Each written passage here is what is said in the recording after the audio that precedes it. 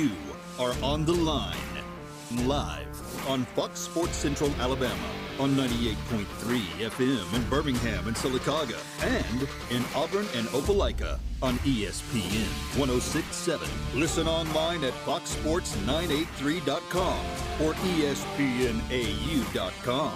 You are on the line with Noah Gardner and Levi Fitzwater. Join the show by calling 334-321-1390 or toll free at 888-382-7502.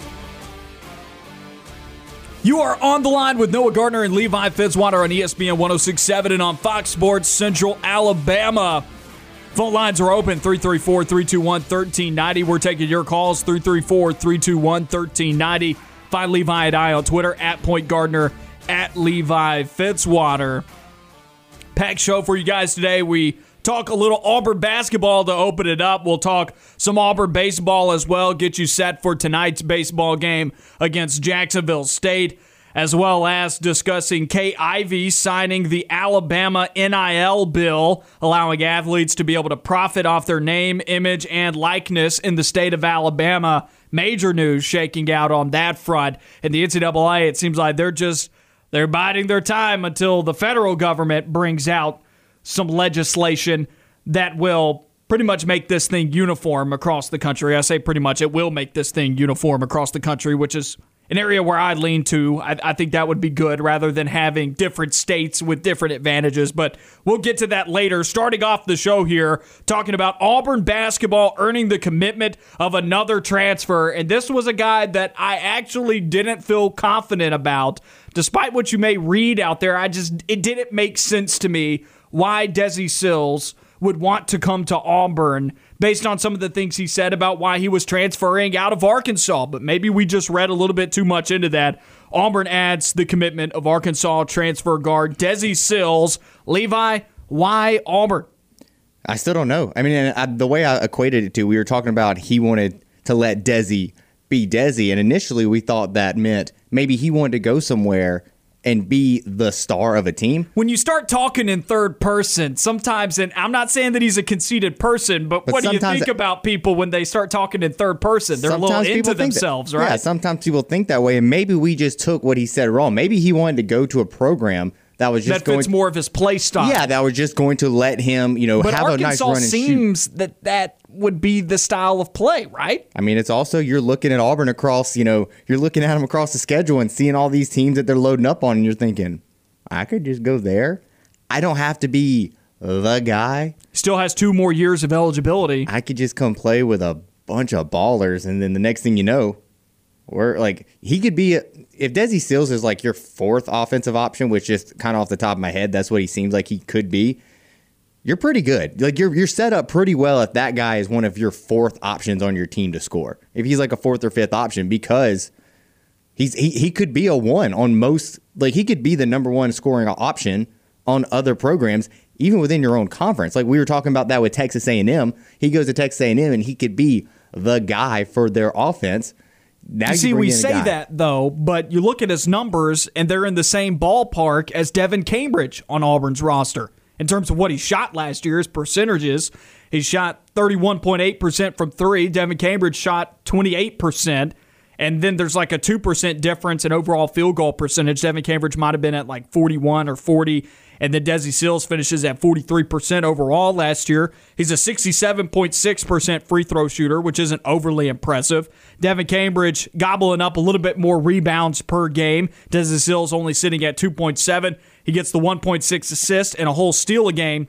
He's able to contribute in different ways, but Arkansas dropped his minutes from 31.2 minutes per game in 2019-2020, where he was a legitimate scoring option for Arkansas. And going into this year, people saw Desi Sills as a legitimate SEC Player of the Year contender, and he drops 11 minutes a game almost to 20.7 minutes per game this past season, only averages 7.5 points per game, and obviously we've already talked about the shooting numbers. Not the greatest shooting numbers in the world either. And so he's coming to an Auburn basketball team that has 3, 4, 5 mouths to feed in front of Desi Sills in my mind. Allen Flanagan, Walker Kessler, Jabari Smith, Wendell Green Jr. is a ball-dominant player. Yeah. Hence why he's a point guard, obviously. Point guards tend to be ball-dominant. But at Eastern Kentucky, he was a ball-dominant player, and he shot the basketball a lot at a high volume. He was a scoring. He was a primarily scoring point guard. He was a Jared Harper. Yes. And he knows how to distribute. So I have a hard time believing that ball-dominant point guard is about to step aside for Desi Sills. So you have those 4 players right there. And in the event that JT Thor returns, Desi Sills doesn't start at Auburn next year.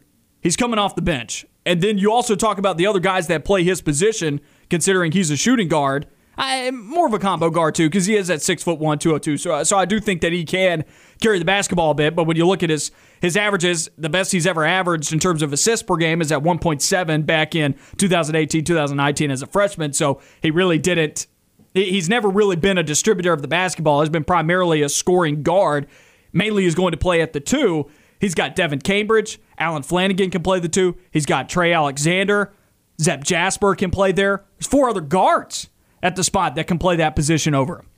And there's one thing that I'm kind of sitting here looking at and thinking. Desi Sills, if I'm not mistaken, he's not really on NBA draft boards right now. Like, that's not a guy that they're looking at. And you said it. He has 2 years of eligibility. He might, the way Desi Sills might be viewing this might be different than the way we're talking about it right now. We're just kind of looking at it for a next year thing with how talented that Auburn roster is. Maybe he's sitting here thinking, I could go on this team next year, play with a lot of talented guys, learn the system, play a little bit, and then next year I will be one of the guys. Like, I will be one of those guys, because you got to be sitting there thinking Alan Flanagan might be gone next year. If JT Thor comes back this year, he might be gone. Jabari Smith is almost guaranteed to be gone. It will open up a little bit, and he will be able to play. He would have a significant amount of playing time the next year. Maybe not this upcoming season, but the season after that, if he so chooses. There might have been some sort of internal discourse that he was having where he was not happy with just Arkansas, the program. Maybe he felt that his minutes droppage wasn't based off of his play. Maybe he felt that maybe he's okay with the minute droppage, but maybe he felt like he was wronged in some way. Maybe that was why he just wanted to go somewhere else, and that somewhere in the West where he could beat Arkansas. Maybe that's something that he viewed as well. At first, it doesn't make a lot of sense for him personally to come to Auburn. Auburn is definitely sitting there just loving life, the fact that he's here, because you can never have too many options on a basketball team. We saw, especially at the guard position, because we saw it last year. We haven't really seen it with Desi Sills, but we saw what happened last year with Auburn, where they were just devout of any point guard whatsoever once Sharif Cooper and Justin Powell were not playing. At least they're sitting there. Auburn's loading up with a bunch of guards saying, you know what, we're not letting that happen again. We got some point guards. We got some guys who might can do a little bit of combo guard action. We're not letting this happen again. Desi Sills joining the Auburn Tigers via transfer from Arkansas. If you'll remember, Auburn was the best team. That was the team that he played the best against. They called him the Auburn Killer. That's what one of his teammates called him, because he always played very well against Auburn. Like, it's just that was how it is. So now you just go join them. Let's see. Numbers against Auburn this past year. Shot in the second game, he had 22 points and shot 7 for 12. He was 0 for 1 from 3. And then in the first meeting against Auburn, where he played 35 minutes, he had 23 points, and he shot above 50% in that game as well, and above 50% from 3. So the 2 meetings against Auburn, he averaged 22.5 points a game. Joining the team that I don't know if he scored above 20 in any other meeting.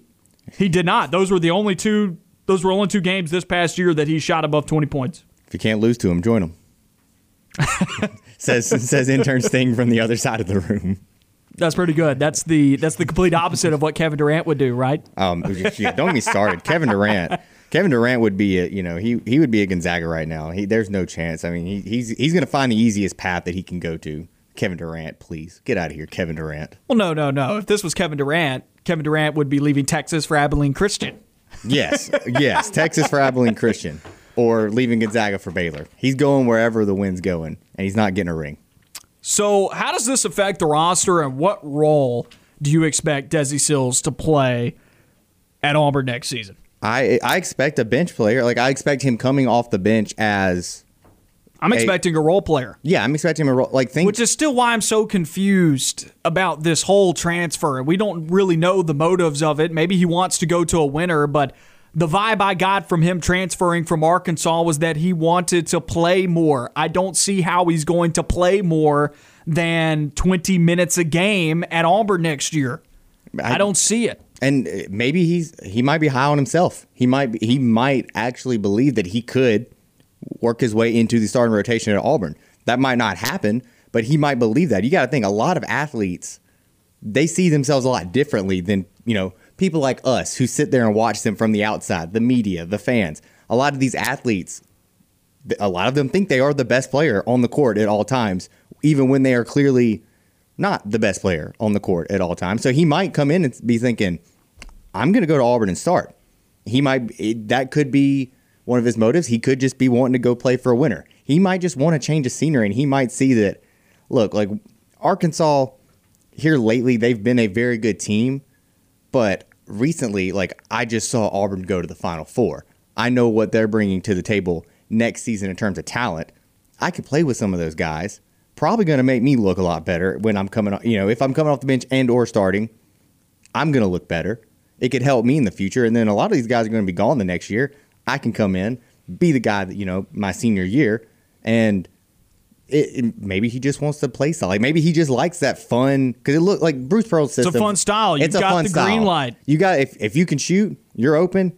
You got the green light to shoot it. And maybe that's what he meant by let Desi be Desi. Maybe he just wanted somewhere where he could just let it rip whenever he wanted to. I still think Arkansas was that way. At least it appears that way from the outside, because Arkansas is one of the faster teams in all of college basketball. But we've been saying about why this doesn't make sense for Desi Sills. This is a great pickup for Auburn. Oh, it makes a lot of sense. From a depth standpoint, this is a great pickup for Auburn. You're getting another guard when last year you had guard trouble, especially at the point guard position. We haven't really seen him play that, do a lot of dishing and, controlling the game. But maybe he comes in, maybe Bruce Pearl sees something in him where he could be a combo guard and come in. Maybe he just sees that he's a guy who can come off the bench and light up. If he's coming off your bench in the SEC, that's insane, because he's a starter on most teams. I wonder what this means for Zep Jasper and Devin Cambridge, two guys that are going to be vying for playing time against Desi Sills. Also Trey Alexander. I should not forget about and you got incoming top 75 player in the country, Trey Alexander. Out of those four guys, who do you think is going to be the one that takes the hit the most? Who do you think is the one who's going to not get the most playing time out of those guys? Because I could see it being I could see it being Devin Cambridge. Yeah, but because one, Devin Cambridge, at least from inconsistent, had his worst year on campus yet. And from what I've seen from a fan perspective, they don't like him. Most Auburn basketball fans that I have seen, they're hard on Devin Cambridge because of the inconsistency. That's what happens when you're an inconsistent basketball player and you continue to underperform. You're going to lose the fan support real quickly. And I've seen a lot of fans not very happy with Devin Cambridge, so that's already working against him. Plus, he saw a 5% dip in field goal percentage from his freshman year to his sophomore year, and a 6% dip in three-point percentage. He just shot 28.7% from three. Also, at the free throw line, should add 30% jump. He went from 27.8% free throw percentage back in his freshman year to 58% this year. Neither of those are good. No, it's not good, but at least it got better. Another 30% jump, and he's one of the better free throw shooters in the league. 88%. I'll give you that. At least he improved. I know you were reading that off your laptop. I wish you would have seen Sting's face when you said 28%. It's a lot worse than I thought it would have been. I thought someone was being attacked from the other side of the room. The look of horror that I saw on Sting's face when you're reading off. Well, he jumped up. I'll say this: he played shockingly. He played 25 minutes a ball game this past year, but he had to. The backcourt was hurting. I think his playing time probably drops the most, but he is also the only returning guard at the moment on Auburn's roster. Trey Alexander, Zep Jasper, and Desi Sills all are coming in. So to say playing time, who's going to take a hit, it's got to be Devin Cambridge because those other three guys weren't on the roster. I don't see Devin Cambridge averaging more than 20 minutes a ball game next year either. There's just limited spots. He can't play point guard. Alan Flanagan plays the same position as him, and Alan Flanagan at least showed improvement this past year. Devin Cambridge showed regression from his freshman year to his sophomore year. Also, you look at how many guards that Auburn has brought in. Part of it's to replace the guys that they lost, because they did lose a substantial portion of their backcourt. Pretty much the entire backcourt they lost due to transfer or the NBA draft.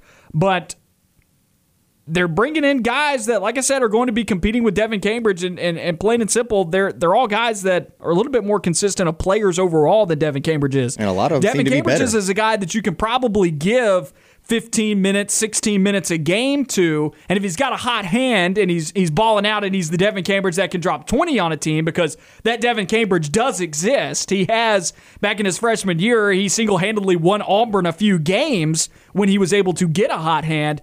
But unfortunately, last year for Auburn, you got the Devin Cambridge that was pretty much inconsistent the entire year. If you get a Devin Cambridge that gets a hot hand, then maybe he earns 20 to 25 minutes in those ball games. But if it's Devin Cambridge that is not a hot hand, I think you lean more towards guys like Zep Jasper, who offers you stuff on the defensive end, also can play point guard as well if you need him to. You go to Desi Sills, who we've already established has slightly better numbers than Devin Cambridge in some areas. And then you also can go to Trey Alexander, who they've got to get on the floor, right? The guy's a McDonald's All-American nominee. He's not going to be a McDonald's All-American, but at least I don't think he will be. But you got to get him on the floor, too, as a freshman, right? Because you don't want to have him jaded. Like, you don't want to just... You don't want to lose him in the future. Because if you're playing, this whole thing with Devin Cambridge, we're like, oh, he's been here, we got to play him a little bit, and then Trey Alexander sitting there going, I'm better than this dude. Why am I here? I'll go transfer somewhere else. Like Desi Sills and Devin Cambridge, you look at their numbers, and Cambridge did play 5 minutes per game at Auburn, 5 minutes more per game at Auburn last year than Desi Sills did at Arkansas, but they kind of play the same role at both of those teams. And so Auburn just brought in a guy who very much so resembles Devin Cambridge, but maybe with a higher ceiling at the moment. Oh, yeah, 100%. Because we've seen what Desi Sills has done in previous years. He just took a step back this past year at Arkansas. I think Devin Cambridge out of that group, considering Auburn went out and recruited Trey Alexander to come to Auburn. Auburn went out and recruited Zep Jasper, who also just signed his agreement to come to Auburn today. That news came in, so he has officially signed to come to Auburn. He will be a Tiger next season. It's more than just a commitment now. Auburn went out and got those guys, and Devin Cambridge was still on the roster, so Auburn obviously saw a role for those players next season. Desi Sills also fits into that category, and I think he's a better player than Devin Cambridge. So I think, to answer your question, when you said who has the most to lose out of that group, obviously it's Devin Cambridge because he was the lone guy on the roster. I agree with that. But I would say that he's probably lower on the totem pole than some of those guys coming in. But with that being said, it will be really important early in the season. Really important with the way these guys play. Non-conference play, and Auburn's playing a tough non-conference schedule yet again. They're in the battle for Atlantis next season, which is going to be an absolutely fantastic trip if you can make it down to the Bahamas for it. That is going to be that is a better tournament than the Maui Invitational. Don't at me. It is. There's better teams in it every year from top to bottom. Auburn's going to be challenged. But they play in the dark. It's so weird. It is a darker facility. It's like everything's dark around the basketball. That's kind of how NBA facility. That's how the Lakers are. Like the Lakers feel really dark as well. But with that being said, Auburn is going to play tough teams in the non-conference.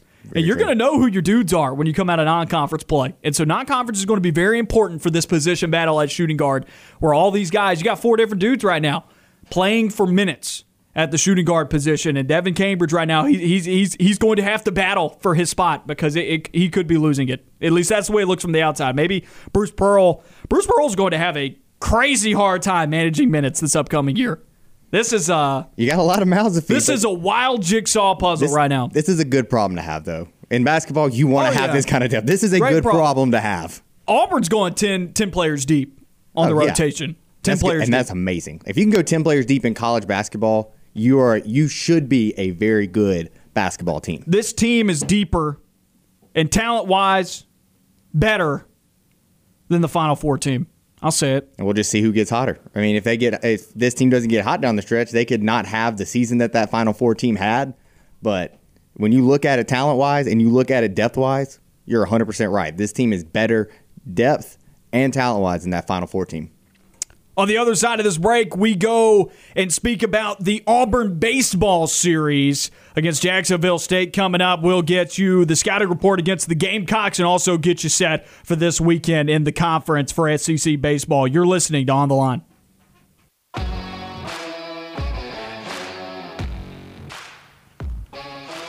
You're on the line with Noah Gardner and Levi Fitzwater on ESPN 106.7 and on Fox Sports Central Alabama. Phone lines are open. Number to call 334-321-1390. We're taking your calls. Anything that's on your mind in the sports world, we will talk with you about it. Once again, 334-321-1390. Find Levi and I on Twitter at Point Gardner, at Levi Fitzwater. Just wrapped up a good conversation about Auburn basketball. It's a great problem to have if you're Auburn right now when you're talking about how many mouths they have to feed next season. But Desi Sills' commitment definitely throws a wrench, I think, into certain players' playing time next year. Lots of decision-making to be had about minutes next year. But one thing's for sure, Auburn's 10, 11 players deep in their rotation, and I would say more talented than the roster that they had with that Final Four team, at least going into that year. The way I view this team going into this season is of a much higher stature than the way I viewed the Final Four team going into that year. Yeah, and that's fair. Like that's how it should be, because going into the season, this is all subject to change. This Auburn team could be bad next year, but talent-wise, they're going to be talented. It might not transition to wins because it sometimes it doesn't.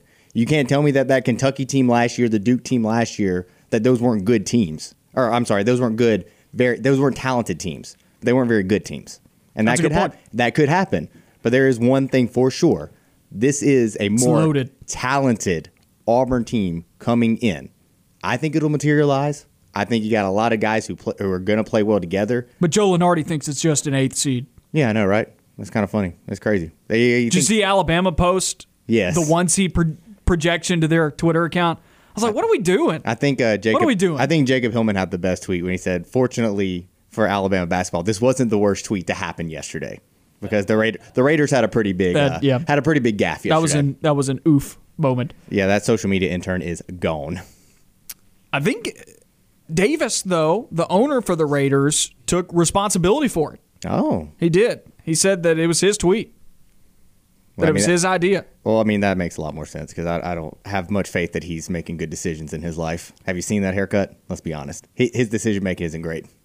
Also, the Raiders organization has a hard time selecting a nice semblance of talent, but I mean, they picked a guy at 3 a few years ago in Cleveland Farrell that would have been there at 28, where they had 2 first-round picks. They picked him with the 3rd pick, where they could have got him with the 20-something pick, and good talented kid, but he was not the 3rd. He should not have been drafted that high. Again, we'll talk about that later. We'll talk about that, later on next week, about how the Raiders are going to mess up this draft as well. Auburn baseball beat Samford yesterday 6-4, and it's not often that you can say the bullpen held on, but yesterday the bullpen held on for Auburn. 5 different guys made an appearance in the ball game after Trace Bright, the starter, was bounced after 1 inning pitched against Samford. He gave up 2 runs, had a walk, had 2 strikeouts, gave up a home run as well. Only faced 5 batters, but did give up the 2 runs to start it off, and then his day was over. And from there, it was Morrison, Glavin, Swilling, Skipper, and Greenhill all the way through, and they locked it down, only giving up 2 more runs through that group. Peyton Glavin got the win yesterday for his 2 innings of work, only giving up 2 hits, 1 run on those 2 hits, 4 strikeouts for Peyton Glavin, and facing a total of 8 batters. Greenhill got the save for closing out the ball game with a strikeout and no hits. There was no damage done to Greenhill, and he was able to put it away. So Auburn getting the much-needed victory against Samford tonight. They take on Jacksonville State at 6 p.m. at Plainsman Park. That game also, I believe, on SEC Network Plus as well. A look at some of the other things going on in the SEC tonight. Well, it's just Auburn and Jacksonville State tonight, actually. I'm trying to go ahead and actually get to the schedule for you guys for this weekend. Schedule begins on Thursday with 2 Thursday night games. 1 seed, or number 1 Arkansas, I'll say 1 seed. Arkansas will be a national seed, though, when it gets to the NCAA tournament. Top 11 matchup there. Number 1 Arkansas against number 11 South Carolina. South Carolina with a chance to make a to make a huge impression to the selection committee when you're talking about how South Carolina shocked some teams this year, not expecting them to be as good as they are, expecting them to be a tournament team, but not being in the running for a national seed. South Carolina right now seems to be squarely in the mix for that. They get a home series against Arkansas with a chance to make a huge impression. I think you could look at South Carolina with the potential to pull an upset this weekend against the number one team in the country. And if they do, I mean, that's going to raise some eyebrows. That's going to get a lot of attention. I mean, a lot of attention is already on this South Carolina team because they have overperformed from what the expectations were going into the season. You come in and win or even sweep an Arkansas team that is, what has been the number one team in the country perceived, you're looking pretty good. Like, you're sitting there vying. You're looking really good. Ole Miss has gone south in recent weeks. Yeah. They've fallen all the way to number 12 in the nation, but they host LSU with a chance to get back on track. That also on Thursday night. And then the rest of the weekend series in the SEC, Alabama will be on the road against Kentucky. Kentucky hanging on by a thread in some NCAA tournament projections at the moment. After a hot start, they have fallen through the standings. Kentucky right now sitting second to last in the SEC East with that 7-8 conference record, but still very much so in the mix for an NCAA tournament selection. Alabama, on the other hand, though, has skyrocketed up the standings to fourth in the SEC West, sitting at 7-8 themselves, a chance to get into winning record territory in SEC play as they take on Kentucky on the road. Already mentioned the Arkansas-South Carolina series. Of course, Auburn hosting 15 Florida this weekend. A chance for Auburn to maybe generate some momentum. We say that every weekend, though. Georgia at Missouri as well. Number 6, Tennessee at Texas A&M. And then the top 5 matchup. Big one. Number 2, Vanderbilt will host number 4, Mississippi State this weekend in SEC play as well. On the other side of this break, we talk about Kay Ivey signing the Alabama NIL bill. What does this mean for teams in the state? Stay tuned for more of On the Line.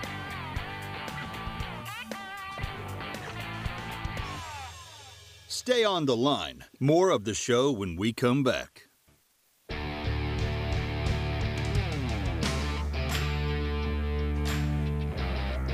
30 minutes through the Wednesday edition of On the Line. Noah Gardner and Levi Fitzwater with you on ESPN 106.7 and on Fox Sports Central Alabama. Phone lines are open, 334-321-1390. Questions, comments, we want to hear from you. Once again, 334-321-1390. The phone lines are open. Find Levi and I on Twitter, at Point Gardner, at Levi Fitzwater. Keep up with all of the content the show is putting out on RadioAlabamaSports.net and on the Radio Alabama Sports Facebook page. Follow it on Twitter as well, at Radio AL Sports. Between collegiate and high school sports content, we've got you covered. Once again, that's RadioAlabamaSports.net.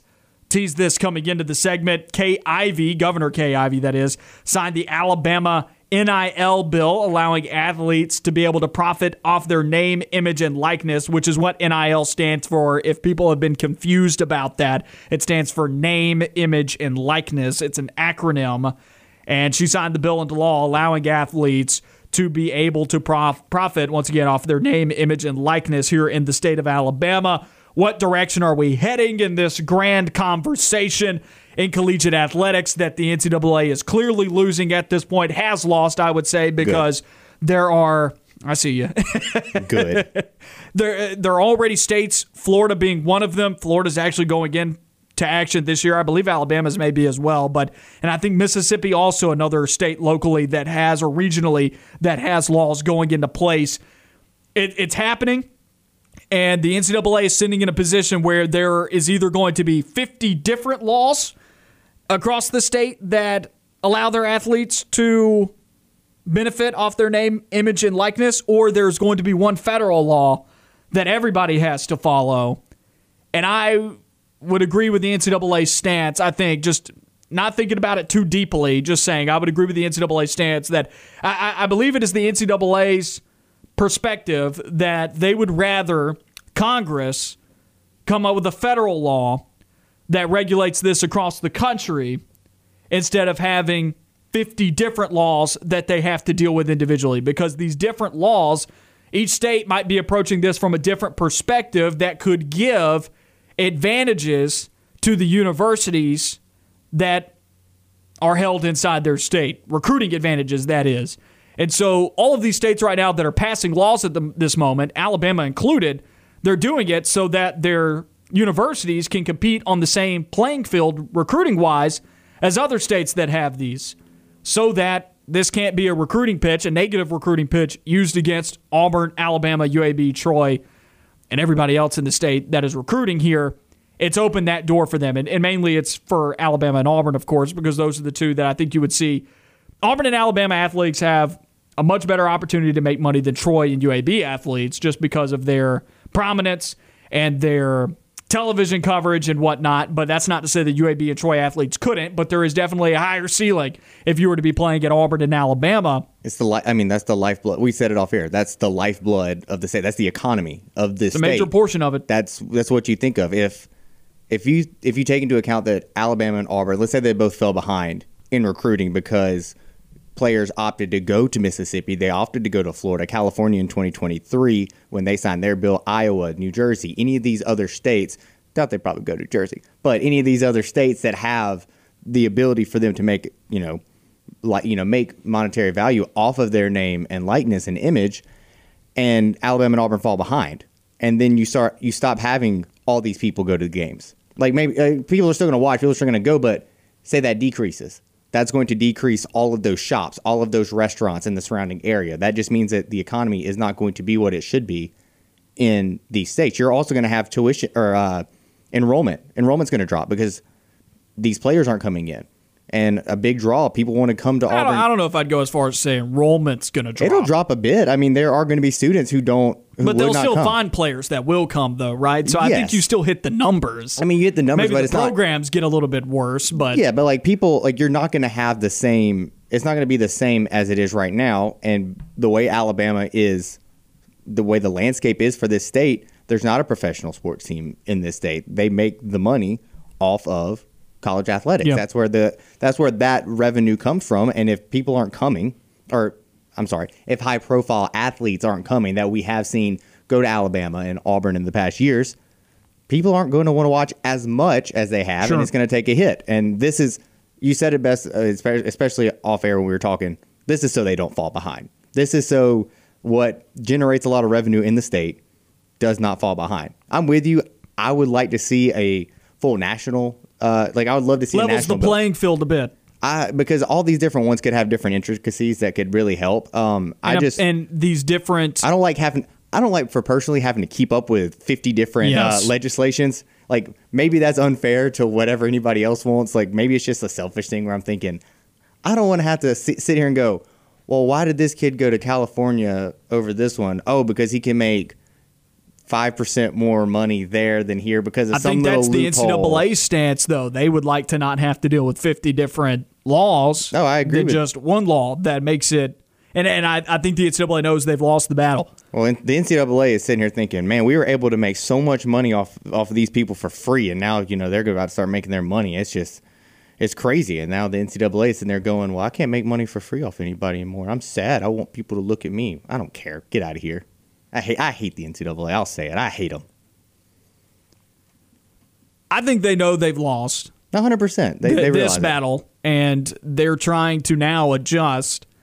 And I think the way that they see the best way to adjust here is that allow Congress to sort it out, and that there should be a federal law that governs this or regulates this a little more easily than 50 different ones that they would then have to manage, because the NCAA is trying to create an environment for they're trying to create a competitive environment that is on a level playing field, or at least they say that they are trying to. But that's what the rules are in place for in all of these different sports, to create a competitive environment that everybody theoretically is on a level playing field, correct? And so it's harder to do that if there are 50 different states, yeah, with different legislations. Right. It's hard to manage that when you're talking Alabama has different laws than Florida and then Georgia and all these other places, and then maybe Georgia has an advantage over Florida teams, and then Alabama and Auburn maybe have advantages over Mississippi teams and things like that. And so the NCAA, I think, is trying to now just accept the fact and deal with the fact that, well, this is happening, and now we need to find a way to regulate this so that there is competitive fairness in NCAA activities. They just don't want it to become an unfair. They don't want this to become an unfair advantage. They've accepted the fact that they have lost this battle, that this is going to happen. Now the NCAA just does not want this to turn into, like you said, an advantage for this state, this state, and this state against these other states that don't have that bill signed into action. I mean, I agree with the fact that there should be some sort of federal law. We're trending towards that direction. I think that's going to happen. When that happens, I don't know, because laws and legislation are finicky. They take a long time to do, and that's just how the world works. So I'm not sure how this is actually, like, when it's going to play out in totality for all the different states. I think this is a good thing for the athletes. I think this trends into a better direction for them because of the fact that they are pretty much, especially for certain sports, when you think of certain sports like football, where in college athletics in general, where it's so demanding. You can't, a lot of them where you couldn't even have a job. And I mean, there's certain ways that they just could not make money in college. And this is going to help them. This is going to help them. It's going to help them make a little bit of money while they're in college when they're playing a sport, especially when you start looking at the upper echelons of college football, college basketball. I still kind of wonder on that, though. I understand your point, but I think there's also going to be a class system when it comes to this. There are going to be players that are financially, like, I think there's going to be a small percentage of athletes inside each university that makes all the money. No, 100%. I mean, so I actually don't think it helps the people out there that can't go and get a job. Because average Joe Schmo on the team that has no clout in, on social media or even just in the general sphere of football, basketball, whatever it may be, like a walk-on's not going to be able to leverage their. I still think they will be able to leverage it to a degree because you are going to have fans. Like, if you're random Joe Schmo and you're just saying, hey, I play at the University of Alabama, I play at Auburn University, and you go to X place, let's say any just grocery store or apparel shop, whatever, and you're there signing autographs and taking pictures for the day, and you're charging $5 for a meet and greet. People are going to take their kids and be like, oh, I got an Auburn player's autograph, and the kid's going to love it, even though the younger kid doesn't realize that this guy isn't playing, but they see, oh, he's on this team. Well, that also brings me up to this point then. I don't think that every single way to make money is going to necessarily be allowed. I do believe there will be restrictions around it. Because some places I think I've seen stuff around where athletes have to have their money placed into a trust fund to where they can get that when they get out of college, not while they're in college. So that's where I go back to. I'm having a hard time coming around with the idea that this is going to help the athlete that is having a hard time paying bills. It might not help them. Because I still believe that a very, very small percentage of athletes is actually going to be able to take advantage of this. And that's fair. And it might not help them, at least initially. But this is a step in the right direction for those players. At least when you're looking at it from the outside scope in the longer picture, it will at least be a step in the right direction. Does that mean that translates into helping other people, helping those kind of players? Doesn't necessarily mean that. But outside looking in, it does at least look like a step in the right direction for those guys. Something else I want to point out here as we go to break. Unintended consequences. It's a thing in everything. Oh, yeah. There's going to be those. And people need to be careful. I'll just say people need to be careful about this because you don't know who you might be hurting even though you're trying to help. Yep. On the Line on Fox Sports Central Alabama on 98.3 FM and ESPN 106.7.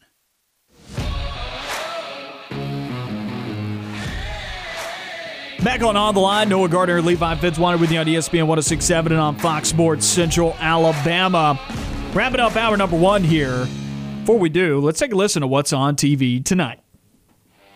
Hey everybody, it's Noah Gardner with What's On Tonight. It's Wednesday, and that means a new episode of The Masked Singer. The Super 8 performs on Fox from 7 to 9. There's a sitcom lineup on ABC beginning at 7 with The Goldbergs. At 7:30, catch Home Economics. At 8, The Connors. And at 8:30, Call Your Mother. Movie selections for tonight, Wolverine travels to Japan as an opportunity to remove his immortality arises. Wolverine is on AMC at 7. Skyfall is on BBC at 7 as well. Shrek is cast into an alternate universe. A far far, far away and must overcome Rumpelstiltskin to get back his happily ever after. Shrek Forever After is on Freeform at 7. A classic comedy, My Cousin Vinny, is on FX Movies at 7. In live sports, we have an interleague matchup in the MLB with the Atlanta Braves at the New York Yankees on ESPN at 5:30. 2 NBA games are on NBA TV starting at 6 with the Phoenix Suns at the Philadelphia 76ers. At 9, the Memphis Grizzlies and the Los Angeles Clippers close out the night. I'm Noah Gardner, and that's what's on TV tonight. Wrapping up hour number 1 here on the Line on ESPN 106.7 and on Fox Sports Central Alabama. It's been a good hour number 1 here. If you missed any of it, go and find the podcast wherever you get your podcast. Also, follow ESPN 106.7 on Facebook and Twitter to keep up with the latest going on at the station between the Max Roundtable, On the Line, The Drive with Bill Cameron, analysis, news, and more. 7 hours of local sports talk. That's all on ESPN 106.7. Find the website on ESPNAU.com. Atlanta Braves last night lost 3-1 to the New York Yankees, two of the more disappointing teams. I would say they're the two most disappointing teams in Major League Baseball this year when compared to their preseason expectations and projections. It's not saying they're the worst teams. They're saying they're the most disappointing because both of these teams have legitimate World Series aspirations coming into the year. And they're both sitting at 4th in their respective divisional standings. It's early. Well, the Yankees are 5th now. It's early. They play like 400 or 500 games a year. They'll be fine. I mean, it's ridiculous how many games they play. Shorten the season. I don't think they should shorten the season because that's where you will actually see a monetary hit. Oh, 100%. And baseball needs the 162 games in order to make their money. That's why they have this many games. It's not for the fact that this many games definitely makes where this many games. It doesn't. What's the word I'm looking for? It doesn't show who your true top teams are by the end of it. Like, it helps, but like you don't need this many games to figure that out. This is purely monetary that they have this many. So I'll add this. I'm a big baseball guy. I love baseball. I'm actually doing color tonight with Scott Bagwell. Scott will be handling play-by-play duties tonight for a major Auburn High School baseball matchup on 96.3 W. Lee. First pitch at 5 p.m., so make sure you tune into that on sister station 96.3 W. Lee. Central only with like 3 losses this year. They're like 28-3 or something like that. It's Auburn High School against Central, a major area matchup. Auburn needed to take this first game in the series here tonight against Central to be able to advance to the postseason. I mean, major. I mean, you look at all 3 of the teams in Auburn High's area, it's ridiculous. They all have like 5 losses or less this baseball season. But I'm a baseball guy, a huge baseball guy. I love it. I just had to take a second to shamelessly plug the Auburn High broadcast tonight because that's where I'll be headed right after this. But I'm a big baseball guy. And baseball purists are going to hate what I'm about to say because they always do when I tell them this in person, and people just scoff at it. But I think it's a brilliant idea. Drop the innings to 7 innings, man. Instead of dropping the season from 162 to less games, because then you're going to lose money. Drop it from 9 to 7. Nobody needs 3 hours to watch a baseball game. You get more excitement out of a 7-inning baseball game because you have less time. You're no longer having to sit here across 9 innings to decide a winner. Why do you need 9 innings to decide a winner? 7 innings will do just the trick. You play 7 innings in high school all the way, and then you get to college and you're playing 9 innings at that point. But I think you generate a little bit more excitement because there's less time over the course of a baseball game. Each at-bat matters a little bit more. You don't need 27 at-bats per team to figure out who's going to win a baseball game. On top of that, you want to talk about money? You go save money on your payroll. Oh, yeah, because you're not going to need less pitchers. You don't need a bullpen anymore. You have less pitchers. And you also are going to save arms. Auburn might be undefeated if they went to 7 innings. You wouldn't have to rely on the bullpen ever. You're going to save arms. Guys aren't going to be getting hurt. Your guys aren't going to be hurt as much. Players are going to have more longevity to their careers, at least pitchers will, because they won't be throwing a bajillion innings across the season. Your payroll will decrease because you have less pitchers at that point. So you save a little bit of money there. Now, that may jack up the amount of money that you pay other players, your league's elite, but... I mean, it's going to astronomical numbers anyway at this point. So, I mean, it's trending that direction. So you're saving at least a little bit on the guys that will no longer be on your roster. And you're seeing your starting pitchers for a higher percentage of the game itself. Yes, you're seeing your best across the majority of the game. And that's good. Like, you want to go out there Also, and watch your best pitchers. You don't want to watch the dude coming out of the bullpen throwing for 2 at-bats and then going back in there. You want to see your starting pitcher go 7 innings. And if you disagree with me, that's fine. If you like the game of baseball the way it is, I totally get that. Sometimes I don't want to change just for the sake that I don't want to change because I like things the way they are. I understand that. That is fine. I'm just proposing something that I think would help the game, possibly generate some more interest. If the MLB, which they are, they're looking for ways to try and generate more interest, this might be a way to do it. Shorten the game, because that's always a major complaint that people have. It's too long. It's too boring. Actually enforce some rules in between pitches to speed up the pace of play a little bit, and then bring the inning count down from 9 to 7. You're going to improve your payroll numbers just a little bit there, and you're still playing 162 games. You're also going to protect players. Their arms aren't going to be going out. Catchers and pitchers alike will be thanking you for it. I think you're going to generate more excitement inside the span of a ball game because there's a short amount of time. If people disagree with me on that, I'd love to hear about it, though. I'm always this is something that I've talked about. I would love to hear alternate arguments to it. I would love to hear people, because if I'm saying something that people disagree with, like I once again, I would love to hear someone answer me on that one, because and this isn't something that I get upset with, and I don't want anybody else to get upset. It's more of just a this is legit. Like, I want a good discussion about this, because I think it's a decent idea to create a little bit more excitement across the span of a ball game. It's always good to have discourse when you're trying to figure out a solution to something. High school baseball games go 2 hours. They don't last more than that. They last 2 hours to 2 hours and 15 minutes. That's a basketball game. People won't tune out of that. But you make somebody have to sit around for, and also you go to a Major League Baseball game. When did they stop selling concessions anyway? That's true. They stopped around the 7th inning. So 7th inning stretch. That's the point that I'm trying to make here. And, of course, that'll go down a little bit less than that. Maybe you stop in the 6th inning or something like that, or maybe you don't stop at all. But that's just my stance on it. I'm still in favor of adopting a soccer/hockey type of approach where you go to extra innings, you just home run contest it. You just throw your guy up there, and y'all just start jacking home runs. That's kind of fun, like PK. Sting, you had an alternate argument to it. Intern Sting on the mic now. I'm not sure if this qualifies as a really good alternate argument, but what about, how does that affect stats if you shorten the game from 9 to 7 innings? I've heard that. Who cares? But because then a complete game for pitcher is 7 innings instead of 9. Who cares? And that, I know, but I nobody cares that about, can affect a lot of stuff. It's going to affect the past. And then a perfect game is 21 batters. Nobody cares about those guys anyway. You start now. Babe Ruth would have been a plumber today. I understand you care because you're a big baseball guy, and that's the main argument that I've gotten that I have not been able to substantially eradicate from opposition to this. But you just say, since the 7-inning era, that's where it starts. Just like when they say since the Super Bowl era, since the merger, that's what it's going to be like. It's going to be since the 7-inning era. That does it for hour number 1 of On the Line. Just an interesting talk there. We'll be back for more interesting talk. Hour number 2 coming up. You are On the Line, live on Fox Sports Central Alabama on 98.3 FM in Birmingham and Sylacauga, and in Auburn and Opelika on ESPN 106.7. Listen online at foxsports983.com or espnau.com. You are On the Line with Noah Gardner and Levi Fitzwater. Join the show by calling 334-321-1390 or toll free at 888-382-7502. Hour number 2 of On the Line on ESPN 106.7 and on Fox Sports Central Alabama.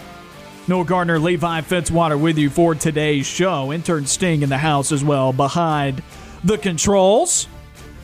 We'll have him on in a little while as well to get you set for tonight's Auburn baseball game against Jacksonville State. We're going to start off hour number 2 here, similar to how we started off hour number 1, discussing Auburn basketball, but in a different light here following Desi Sills' commitment to the Auburn Tigers, announcing his decision to transfer to Auburn from Arkansas.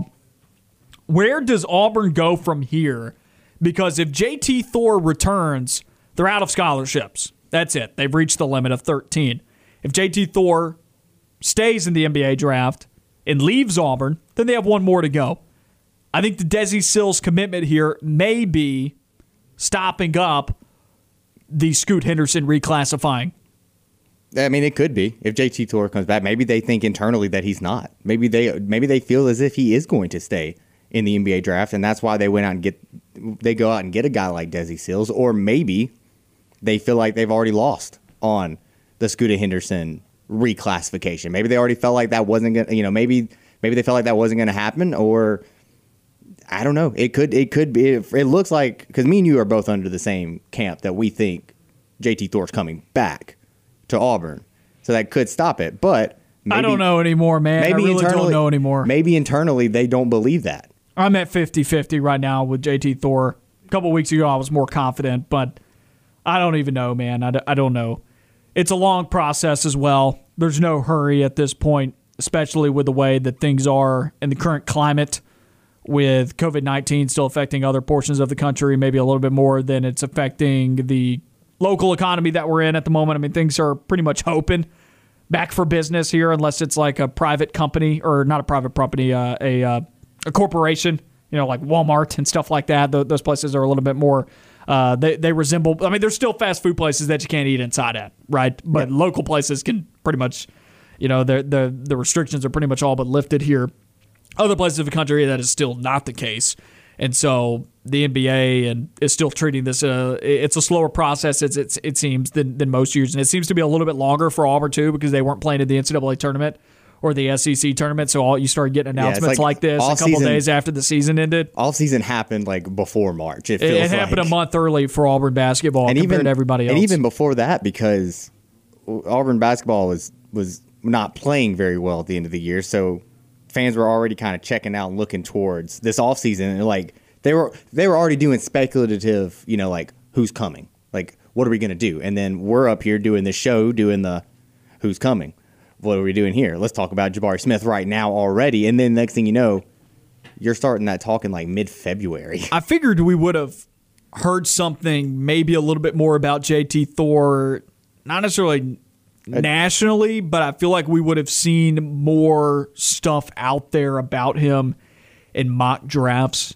And maybe just a whole lot hasn't happened in the NBA draft process yet. I don't know, but at this point, just zero. And zero out there about JT Thor in the draft process. I thought we would have heard something. Like, it doesn't have to be he's coming back, he's staying. Like, heard something. Like, positive, at least. Like, maybe if he was going to stay in the draft. Like, he's leaning towards staying in the draft. Or he's, leaning toward, like, you figured you would hear Everybody's something. Just kind of like, some people lean that way. Some people say he's coming back. I've always leaned a little bit more towards he's coming back, but I understand maybe it could be a Peyton Barber situation where he wants to head on and maybe start making some money. It's hard to know. He's got an NBA body. I mean, me and you've said that all year. He looks like an NBA player. Like you and I have said that if he comes back to college, and I think most people would agree with this, if he comes back to college and improves and refines his game, he's an NBA draft selection next year. Not once this season did I think JT Thor's ready for the NBA, but next year, if he gets better and refines his game and looks more like, an 18-year-old kid that's getting ready to go to the NBA, because you have to remember he should have been a high school senior this year. You look at JT Thor in a different light next season when you're going to the NBA, and I think NBA teams know that if the guy goes back to college, he basically gets a year of development, and then he's also got another year of experience. He's got another year of basketball maturity on. Even so, to me, he's a much more attractive NBA draft selection next year, having played 2 years of college, but he still has the age of the one-and-done players that come out. That's more attractive to me than some of the one-and-dones coming out, because his basketball maturity is a year more advanced than some of the other guys that are coming out with him. His basketball IQ is another year more advanced because he stayed in the college game. And then NBA teams can still get a hold of him, and he's the same age as all the other guys around him. He just got another year of practice against solid competition. So JT Thor, for me, it all makes sense why he should come back to college, but sometimes it just doesn't work out that simple. I agree with that notion, because you look at a guy who has 2 years of experience and he comes out the same age as him, or the same age as like a one-and-done player. It's like a dream to me. But also, you might think about it from, just to play devil's advocate a little bit, there might be NBA front offices that think, we could get this guy at 17, we could get this guy younger, and he could develop under us. Like we instead of him going back to Auburn and college and develop, let's just develop him up here. I mean, he's already, we're already getting him on a year bargain. We're getting an extra year out of it. we know how much the NBA loves their age. A kid hits 19 and they are just untouchable for whatever reason. They want 18-year-olds and that's it. So like you could sit here and see that thought process. They could look at this guy. I mean, you look at JT Thor and you think, dude looks like he could play in the NBA. He's just got to refine it. He's a raw guy coming out for the NBA. And they might sit there and think they could be the ones. There might be guys thinking, go back to college, develop it. We'll get you, next year. All it takes is one team to believe in him, though. Because I have a feeling that 95% or more of NBA teams will not want to draft him. I agree with that. I don't think he's, just me personally, I don't think he's ready. I don't think that he is as attractive of a prospect as he would be next year if he comes back and refines his game. Because I think he would, because he also might have a hard time making a roster because the NBA people still have not realized this. If you're just now really getting into basketball because of the last 4 or 5 years at Auburn, you probably don't understand the total NBA process. Just because you got drafted does not mean you're on that team next year. You'll be in their G League affiliate. Like you'll be down there playing. A lot of second round selections don't end up actually getting signed. Yeah, you'll be playing with the Canton Charge out in Sometimes a first round selection may not get signed. You don't have to sign someone just because you drafted them. It's 100%. I mean, especially those later outside the lottery, like 20-somethings picks. A lot of those guys end up going because that's typically where your top teams for this year, for instance, your Lakers, your Bucks, your Clippers. Their rosters are pretty full. You don't need to take some 20-something pick that you really don't have a lot of faith in and put them on your roster and kick off a veteran guy. I also don't know why the G League is such an attractive location for anybody but the players that are foregoing college to go and play in the G League for 1 year because they're about to get drafted that next year. They're actually about to get out of the G League. The G League is like the friend zone. You don't get out of it. There are very few people that get out of the friend zone. There are very few people that get out of the G League when they go to it. Just look at Jared Harper. Jared Harper is first team all G League. The NBA won't look at him. They won't let him come and play, and when he does, he plays in like 3 games a season, and he gets like a minute a game. One of the best, if not the best point guard in the G League is not getting considered for the NBA. That's true. And you can't tell me he's getting considered for the NBA just because he's got a 2-way deal with the New York Knicks. That means zero. He had a 2-way deal with the Phoenix Suns, and they cut him.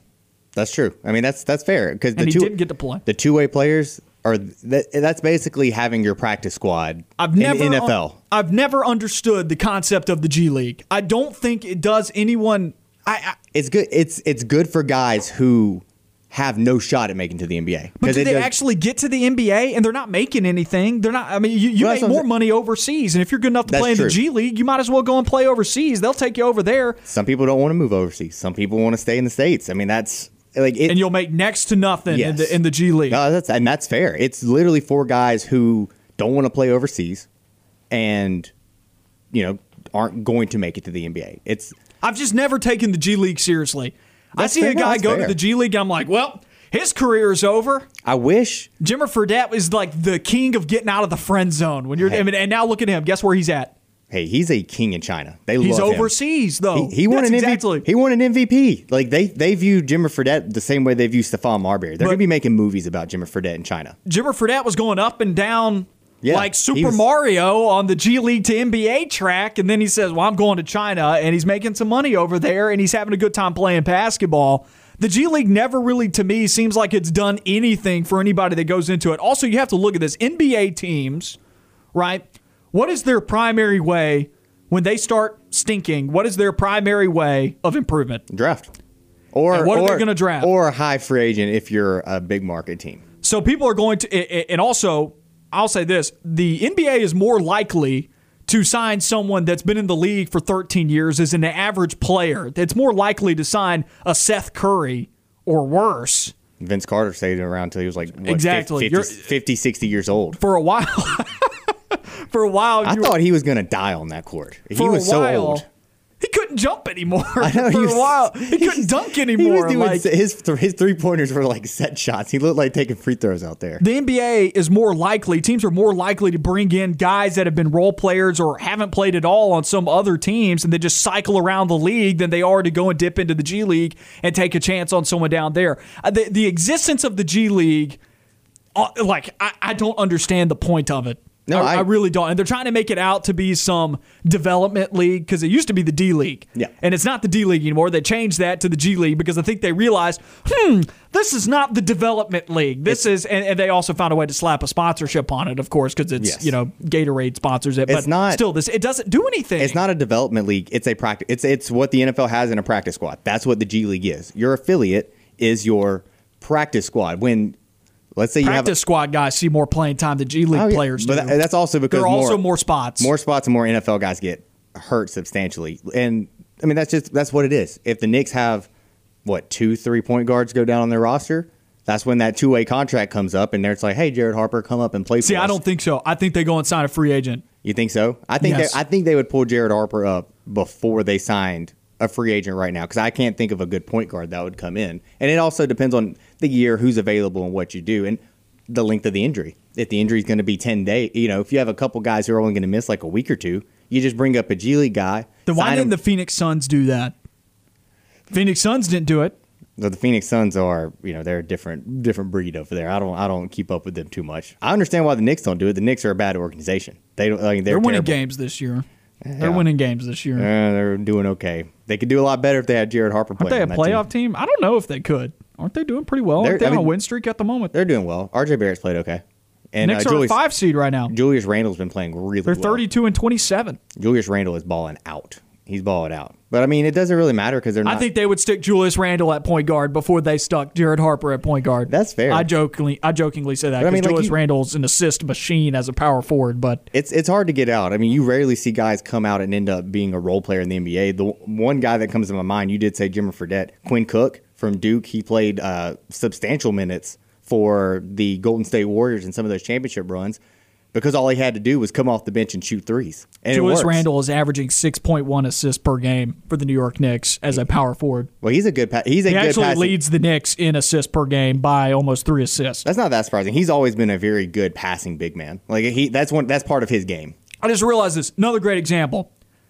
Derrick Rose fits the prime example because I just saw. I was like, oh, this guy plays point guard for the New York Knicks, which Derrick Rose is a higher class of player that you could bring in, a veteran. But you're more likely to see the Derrick Roses and worse of the NBA bounce from team to team on a year in and year out basis than an NBA team be like, we drafted this guy in the second round and parked him in our G League team.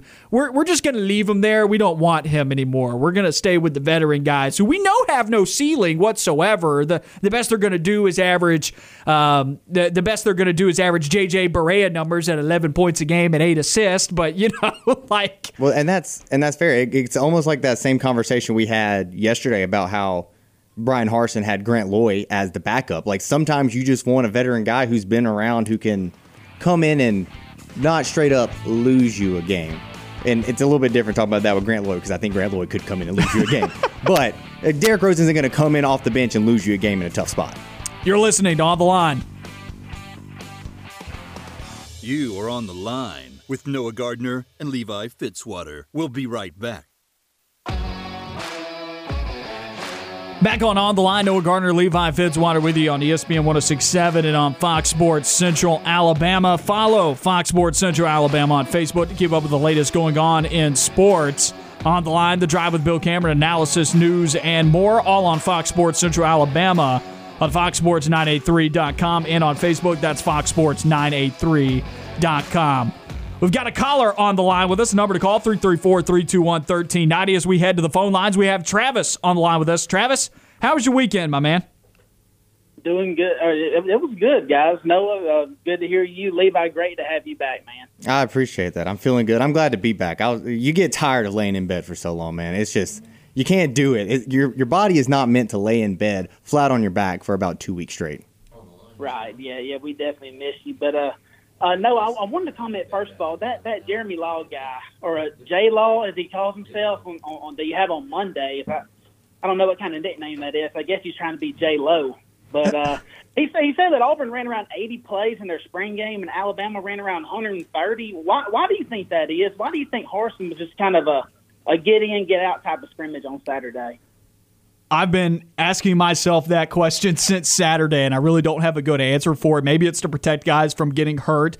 I was shocked to see Auburn not I was shocked by a couple of things on Saturday. I was shocked that Bo Nix didn't throw the ball more, but I was also equally, like during the game when I was watching it, also shocked to see him playing for so long as well. Like I expected first half and that to be it, and maybe you see some more of the backups. We didn't hardly see any of the backups in the ball game. Bo Nix played a lot, and I think my best answer to Bo Nix playing as much as he did is that he needs all the help he can get. But on the flip side, if that's the truth, why did Auburn run the ball so much? Some of the things that happened on Saturday, it honestly, and I said this yesterday, it was the worst day I've ever watched. And I'm not talking about that from a talent perspective. I just did not enjoy. I did not enjoy what we watched on Saturday. Right. Yeah. And to me, Brian Harsin was the biggest kind of who the heck is that guy type of hire in all the Power Five last year. Nobody really knew who he was or where he was coming from, and he had a chance to showcase his developmental skills with Bo as a quarterback guy, and kind of announce his presence with authority, so to speak, with this new offense. Auburn's going away from the power spread that they've run for almost a decade, and he didn't do neither one of them. And guys, another thing, Tank does not need to play in a game like A-Day. I wouldn't be surprised if he would be a top 5 back in the NFL right now. But as big as he's gotten with the breakaway speed he has, he's in my opinion, he's the best running back in the country. You got Sean Shivers. That dude knocks people off. Remember what he did to Hayes? The dude runs harder than anybody for his size in the country. I was hoping that they would make Bo play without them. That way the Auburn season doesn't turn out like the movie Friday Night Lights when Boobie Miles gets hurt. And then, their season is jeopardy because Mike Winchell can't throw the ball. That's funny. I like that comparison, because also you better hope that Bo Nix doesn't go down, because there's not a whole lot of quarterback after Bo Nix either. That might be a little bit better of a comparison there. I wouldn't compare Bo Nix's skills necessarily to Boobie Miles, as you said, but yeah, definitely. I understand that. I was shocked to see Tank play for so long as well. I think maybe Auburn maybe the coaching staff used the spring game a little bit differently than maybe we're all used to. Maybe they were just looking to see these guys, how they fit into the offense. A big theme during the spring was them just learning to run it and understand the calls. They're still trying to insert a new offense.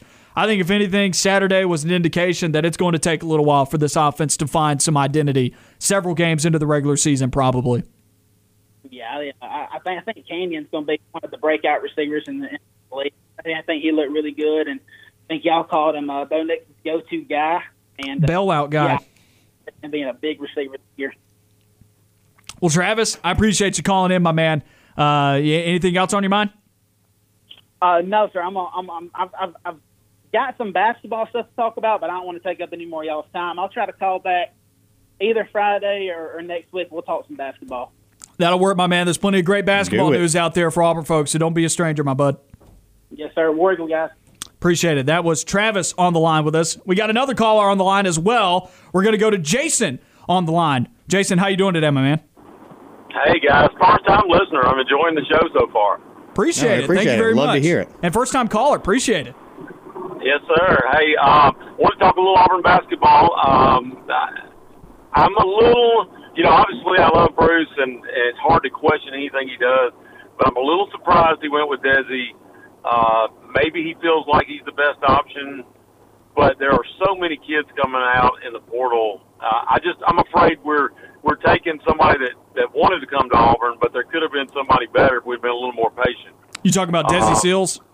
Yeah. Yeah, I've been wondering on why Auburn went this direction, and Levi and I talked about this to open up the show. I didn't understand it from a Desi Sills perspective.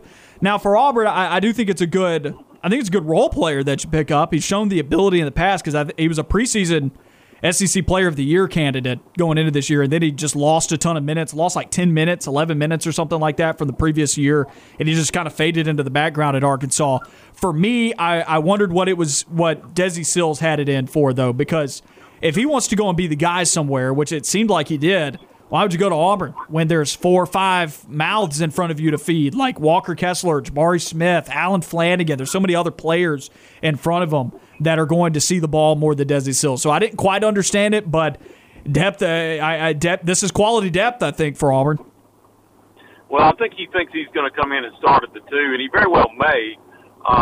It may take Trey Alexander a half a season or more to win that job. So I think, at Arkansas, he saw himself as just a backup. So I think that's the biggest reason he left. On to, taking him and what that means for the rest of the roster. I really feel like Thor's not coming back, and I think they kept putting Sills off for a couple of weeks, and I think that's, trying to get verification on whether Thor would come back or not. I think they probably got that answer.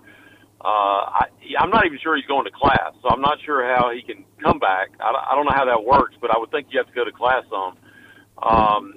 Maybe if you guys interview a beat writer, they can research that. But I'm not positive that he's going to school right now. So I don't think he's coming. I think we would take Scoot Henderson in a heartbeat, and we'd make room for him one way or another if he decides to come to Auburn. Yeah, it's definitely a crowded backcourt too, and that's JT Thor's the player that you're looking at now that decides a lot of things for Auburn next year. Because if he comes back, I think Alan Flanagan starts at the 2 and Desi Sills is a backup, and then because they're going to find a way to start Alan Flanagan. I don't see Alan Flanagan missing out on the starting lineup. And if Thor comes back, I could see him playing the 3. I have a hard time believing Thor would come back to be a backup as well. And there's no chance they don't start Jabari Smith and Walker Kessler, because I think a big part of Walker Kessler's commitment was that Walker Kessler becomes a starter at Auburn, because that was his issue at North Carolina. Auburn's just brought in a lot of transfers that their issue, or maybe just 2 there, Desi Sills and Walker Kessler. They brought in 2 whose both of their issues were playing time at where they were at. And I think one of those guys is going to get what they want, and I think the other guy maybe will struggle to get out there on the floor maybe. But I agree with you. He definitely probably came to Auburn because he thought he was going to compete. But JT Thor's the guy that you're looking at, because if Thor comes back, they don't have another scholarship, because Thor is the 13th player on the roster that makes it to the scholarship limit. But if Thor does stay in the NBA draft, then you can go and get Scoot Henderson. But then the backcourt becomes even more crowded. You've got like 8-9 guards that you got to work through. Yeah, that's true. I think if Thor came back and we had Scoot Henderson, I think we would either Stretch would have to find a new place, or Flanagan could always be a walk on. I'm sure his dad can cover his tuition for a semester.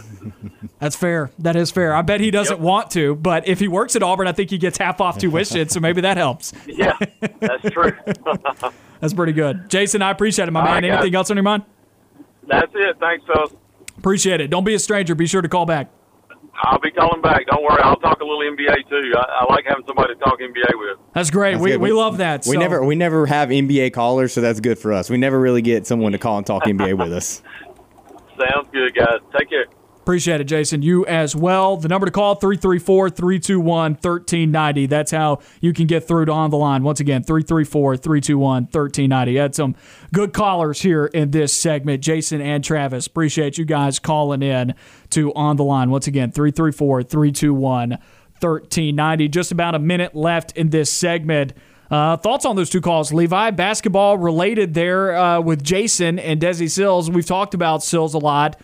It's kind of hard to see how he fits in the Auburn basketball roster, which we'll continue to talk about throughout the week. Tomorrow, on tomorrow's show, we're going to be comparing Auburn basketball's new additions to what Auburn lost. Where is Auburn better? Where is Auburn worse? I think consensus in this studio, all the people in here, I think we would all say that everywhere, every single position, Auburn got better, except for maybe point guard because you're losing Sharif Cooper. But if you're looking at it from a backcourt perspective and you're looking at it from a front court perspective, they're better units. I think they're both better units. Yeah, I 100% agree. I think that you're looking at a team that's improved, maybe not improved in like one play. You know what I mean? Like they might not have improved a point guard because Sharif Cooper was a generational talent. Yeah, but the overall team, and like you just said, the overall front court, the back court, they got better. The depth got better. If you want to look at a team totality of depth, that's huge, especially when you're trying to make a late push towards a championship. Final Four injuries run. are not going to sideline this team again, but I at least, Lord willing, that does not occur. You need some. You're going to have like a catastrophic plague of. I say that, but Auburn baseball went through it, so. As me and stinging myself are over here, just knocking on wood. And I'm praying, and I mean that, so because that would be. That would be crazy to see that many injuries sideline a basketball team that's as deep and talented as Auburn is next year. But the Auburn-Alabama basketball rivalry is going to be loaded next year with some stars. Those teams did some work on the recruiting trail.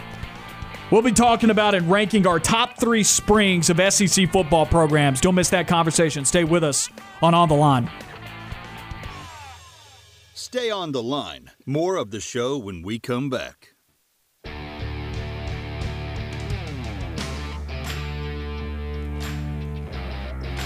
"30 minutes through hour number 2 of On the Line. Coming up in 30 minutes, it'll be The Drive with Bill Cameron on ESPN 106.7 and on Fox Sports Central Alabama. Stay tuned for that, as Bill and Dan will be taking your calls as they do every weekday. Also, if you're looking for some baseball, some local high school baseball, coming up at 5, I'll be on the call with Scott Bagwell. I'll be his color analyst tonight. He'll be handling play-by-play duties for Auburn High baseball against Central Phoenix City. Longtime rivalry. These are the 2 rivals when you come down to it. In baseball, maybe Auburn Smith Station, that as well. Both of those rivals are probably equally as hot against each other. But when you're talking about football, man, Auburn and Central, that is the rivalry in this region, in this area. Of course, Auburn-Opelika is bigger than that, but they're no longer in the same region anymore. So when you're talking about for region standings, classification as well, Auburn and Central in the same class, Auburn and Opelika no longer in the same class either. I mean, it's still, people may be misconstruing what I'm saying, and now I'm having to back up a little bit. The Auburn-Opelika rivalry is still much bigger than Auburn Central, but when you're talking about standings and postseason implications, has nothing to do with it. Auburn Central, big deal. It's a big deal regardless. Like those games, I mean, the games you get up for. Those are the games you're going to play regardless. And I mean, it just so happens to be, pretty important. Has some pretty big ramifications with that this go around. So it's going to be a good game. You guys should definitely check that one out. 5 p.m. on 96.3 W. Lee. That'll be how you can listen. What else are you going to do this afternoon? Exactly. Nothing. You're going to tune in. You're going to tune in and listen to some baseball. Not many places that I'd rather be at on a pretty afternoon like this. It's getting a little chilly. We're supposed to. We might have a frost coming in from what I was looking on the weather. It's crazy.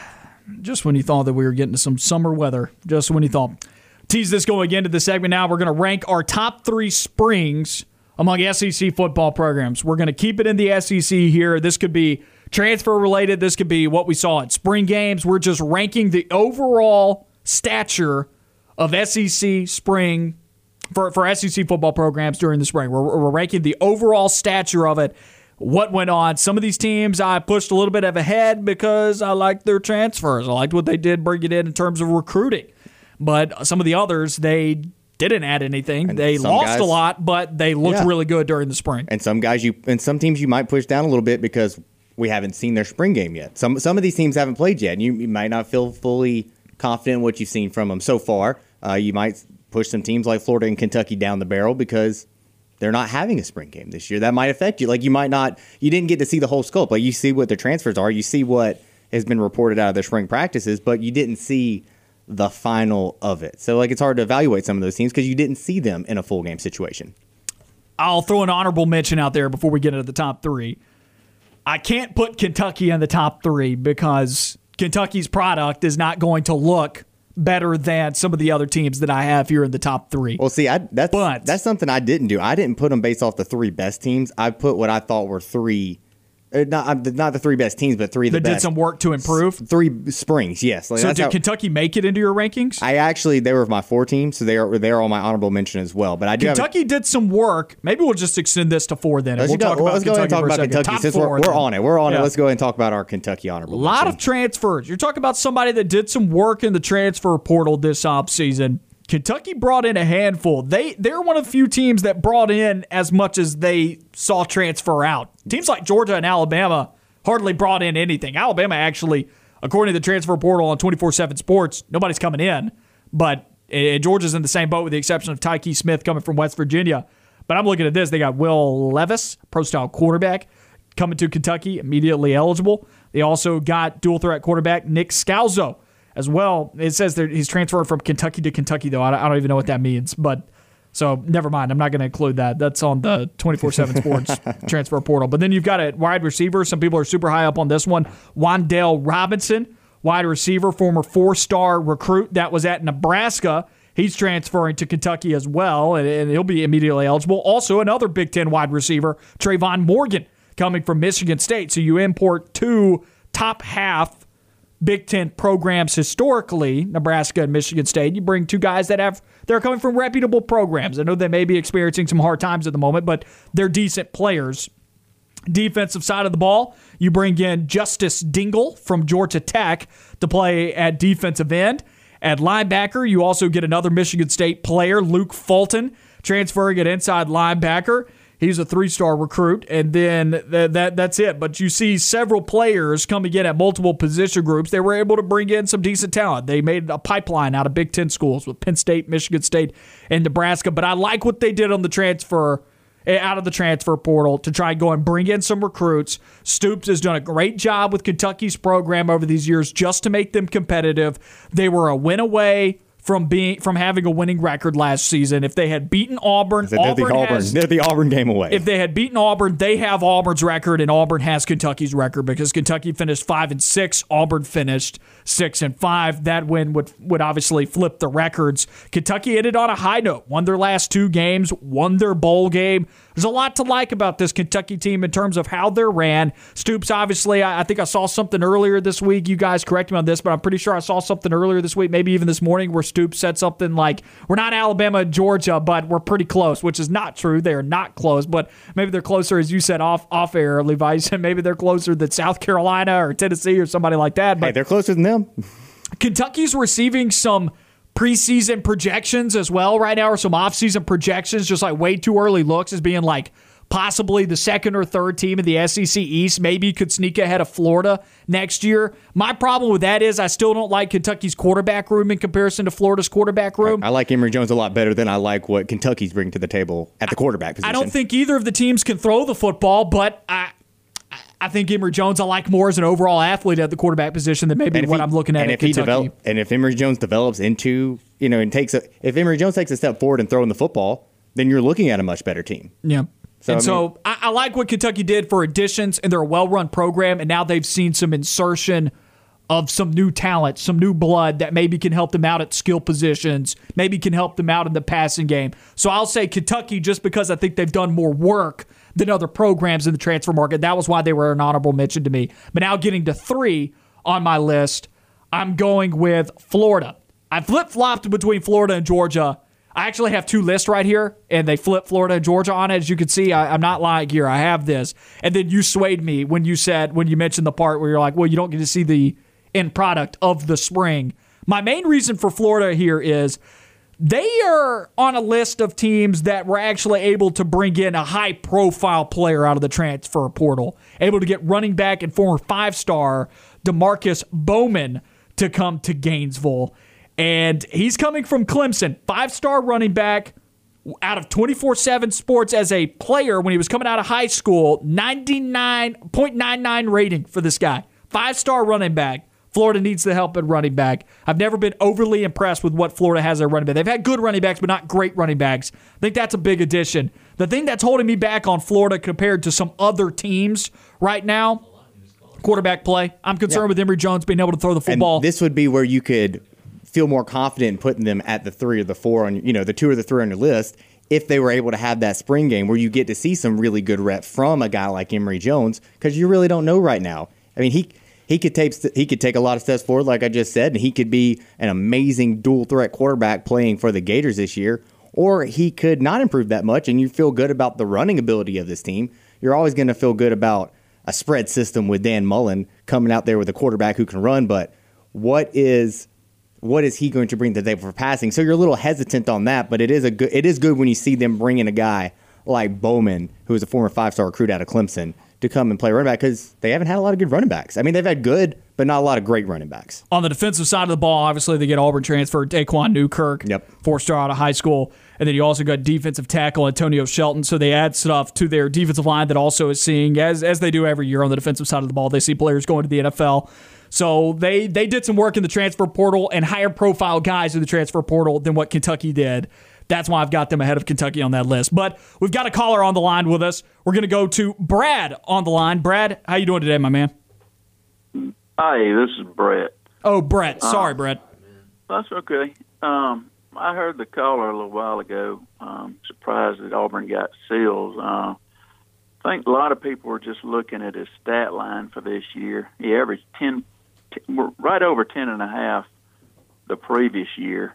But this year, I think a lot of people don't realize he actually got hurt February 2nd. At that point in time, he was having another good year, even better year. In 25 minutes, he was averaging 10.5 points a game, about 44% from the field, 33% from three-point. And on top of all that, the guy's a solid defender, too, which Auburn had one guy last year who could defend the ball outside, that being Flanagan. Now they've got two excellent defenders outside and two others who are solid on-ball defenders. And he also can handle the ball. So in case we get yet another injury to a point guard, I mean, if the ball's rebounded and kicked out to him, he can go coast to coast with it or dish it off. He's a good all-around ball player, and he adds some physicality at the guard position. He weighs 200 pounds. Yeah, and you're not wrong looking at his stat line, and you're right. As soon as he got hurt, that's where you see a big part of his minutes drop. I was kind of concerned. My big thing is, why is he wanting to leave Arkansas, considering the program's in a good spot, and he seemed disgruntled with Arkansas. And so I'm kind of curious why he wanted to leave Arkansas. But you're right. Back in February when he got hurt, that's where he starts putting up zeros in games that he appears in, barely plays any, and that hurt his stat line a lot. That is a very good point looking at it, because there were a lot of goose eggs on his game log. Yeah, after the February 2nd game, I believe it was, Mississippi State, which is the game he got hurt in, I think he averaged 2 shots a game. I mean, that's obviously going to drop your scoring. That'll drop your stats. Yeah. That'll drop your stats real quick. Yeah. And it was his left shoulder. He's a left-handed shooter, and it was his left shoulder he hurt. So it was kind of like when Bryce Brown got hurt that year on his shoulder. It definitely affected his shooting. But Sills is a ball player, and this year, unlike last year, Auburn's going to be able to defend from 40 feet. They're going to be able to pressure the ball. The Auburn shot blockers aren't going to have guys flying through the lane at will every time down court and have to worry about foul trouble, because Auburn's got guys who can actually defend the ball. Do you think Sills starts next year? Who knows? I mean, it depends. I feel like he'll definitely get 22 minutes or more a game. Yeah, I wonder where he fits in. There's just so many guys that are in the backcourt now, and I could, 20 minutes a game is nothing to turn his head at or anything. I don't think like that either. But a lot of it for me depends on if JT Thor comes back, because if Thor comes back, I can see Thor starting, then Flanagan's moved to the 2 spot. But there's just so many guards, and I'm trying to figure out. For me, this is a great addition for Auburn. I've just, throughout his entire recruitment, I've wondered why Desi Sills wants to come to Auburn when there's so much competition at his specific position. That's the question that I have not been able to answer yet. Maybe he just wants to be on a great basketball team. He does have a good relationship with Coach Flanagan. That might be because of the Arkansas pipeline, Yeah, that makes sense. That makes sense. All right, guys. Later on. Appreciate it, Brett. Thanks for calling in, and don't be a stranger, my man. Thank you for calling in. And once again, the number to call, 334-321-1390. That was Brett. Great point. I mean, great points he brought up that we didn't really hit on. His stats take a big hit when he gets hurt, as almost as most people do. Still agree with Jason too, though, on why I don't totally understand why you would want to come to Auburn at this point, but. Then Brett does bring up too he could really like this coaching staff. I don't know. He could just want to play for a winner. Hey, Desi Sills really hasn't said a whole lot about any of this either. His recruitment's been pretty quiet too, other than when he announced his transfer, when he was like, "Desi's gonna. I want to be at a place where Desi can be Desi," and I guess maybe that just means he wants to be comfortable. Who knows? What's fine about this is we don't have to know why. He's here. He's on the team. That's all that matters at this point. I do think Auburn got a good basketball player at that. 100% got a very good basketball player, and you know what? Reasons don't matter. He's on the team now. Perfectly fine. My only complaints with Desi Sills at this point in his career, even when he averaged 10.6 points per game in his sophomore campaign, his second year at Arkansas, which led everybody to have the huge expectations for Desi Sills this year at Arkansas. He still was a volume player and wasn't the most efficient guy on the floor, still just averaging 42% from the floor, which isn't bad. The three-point shooting, he shot the three a little bit too much for me at the percentage that he was shooting it at. It was low 30s at like 32.9%, and his free throw shooting is not as good as you'd like to see for someone that's playing the guard position, only shooting 65% from the free throw line. Maybe I'd like to see him be a little bit better at distributing the basketball, 1.2 assists per game, but that's not what he was asked to do at Arkansas. He was a two guard. That was what he was asked to do. He's a good player. He's definitely still got some room to grow, though, and improve. But Desi Sills still a huge commitment for Auburn's program. Just from a depth piece, Auburn showed up, man. There's like a 12-day period, 2 weeks, where Auburn just landed recruit after recruit after recruit, starting with Walker Kessler and Wendell Green and Zep Jasper and now Desi Sills. And Alabama was having their run in the sun for 7 minutes or for a week, for 7 days. And then Auburn basketball reels in some major recruits, and now it's crickets on the other side. Just saying. Now it's crickets. This basketball rivalry is about to heat up. These teams loaded up with talent on both sides. We'll wrap up the show on the other side of this break, still ranking our top 3 springs in the SEC. We get to the thick of our list coming up, the top 2 on the other side of this break. Back on the line, Noah Gardner, Levi, Fitzwater with you on ESPN 106.7 and on Fox Sports Central Alabama. Wrapping up the show here on the Line. Let's take a listen to what's on TV tonight. Or not. Or not. We're not going to listen to what's on TV tonight. I guess we're not going to do it right now.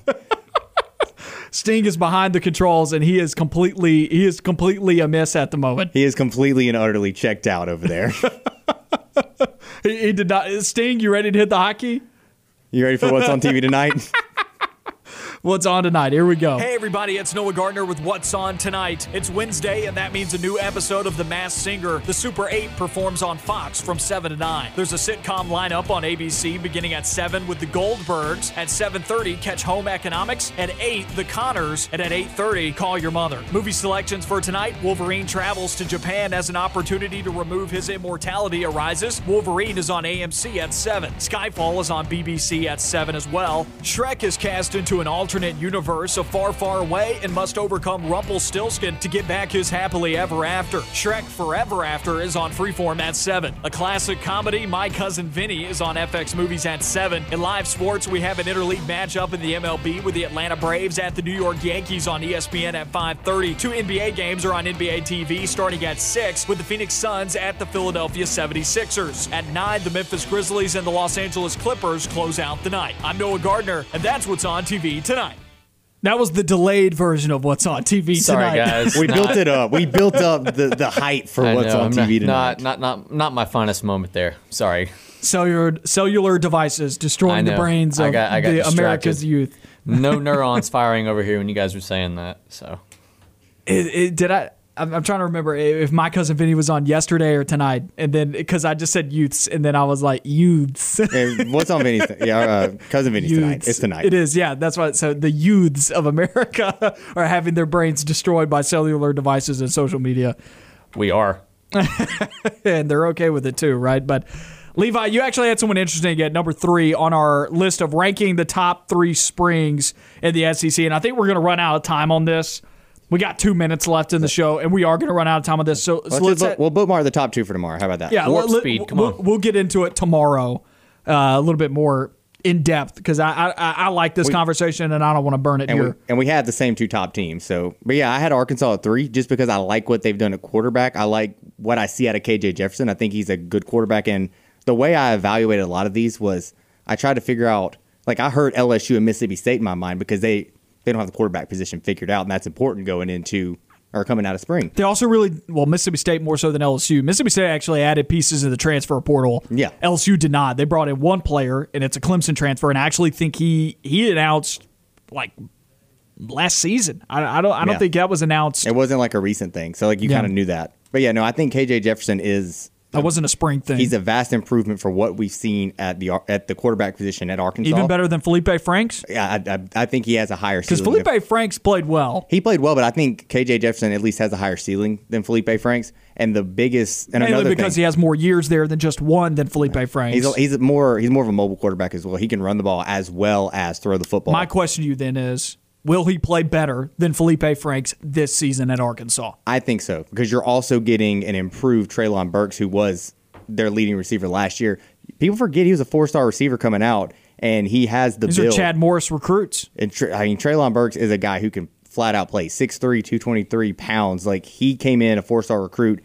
He's a guy who could play in the NFL. He might be like a fourth, fifth round guy right now, but like, he has an NFL body, and if he takes strides, Seth Williams is a 4th round guy, possibly. Yeah. So if you see a guy like Treylon Burks take steps forward with KJ Jefferson, this could be a very lethal quarterback receiver combo. Does that translate into wins? Does that translate into Arkansas jumping super high up with some guys? Maybe not, but if we're ranking spring, I like what Arkansas did this spring, because at least it shows me that going into the year, they got a quarterback, they've got a really good receiver. If I'm not mistaken, they do still have a good running back on the roster if he didn't leave this year, and I think they could improve. And we're just ranking the spring. I think coming out of the spring, they did a really good job. I like what they did, and that's how I valued it. I'm not saying that they're better than the teams behind them. Just saying, in scope of the spring, like what they did. Yeah, I like what they did. They're gonna have a hard time making a bowl game. Their schedule's pretty rough. Maybe we'll talk about that a little bit more tomorrow when we Toughest revisit schedule in this the country. topic. I don't know if I go that far, but it is pretty tough. You got a non-conference matchup against Texas. It's brutal. We got The Drive with Bill Cameron following us here on the Line. We'll be back tomorrow. You know where to find us.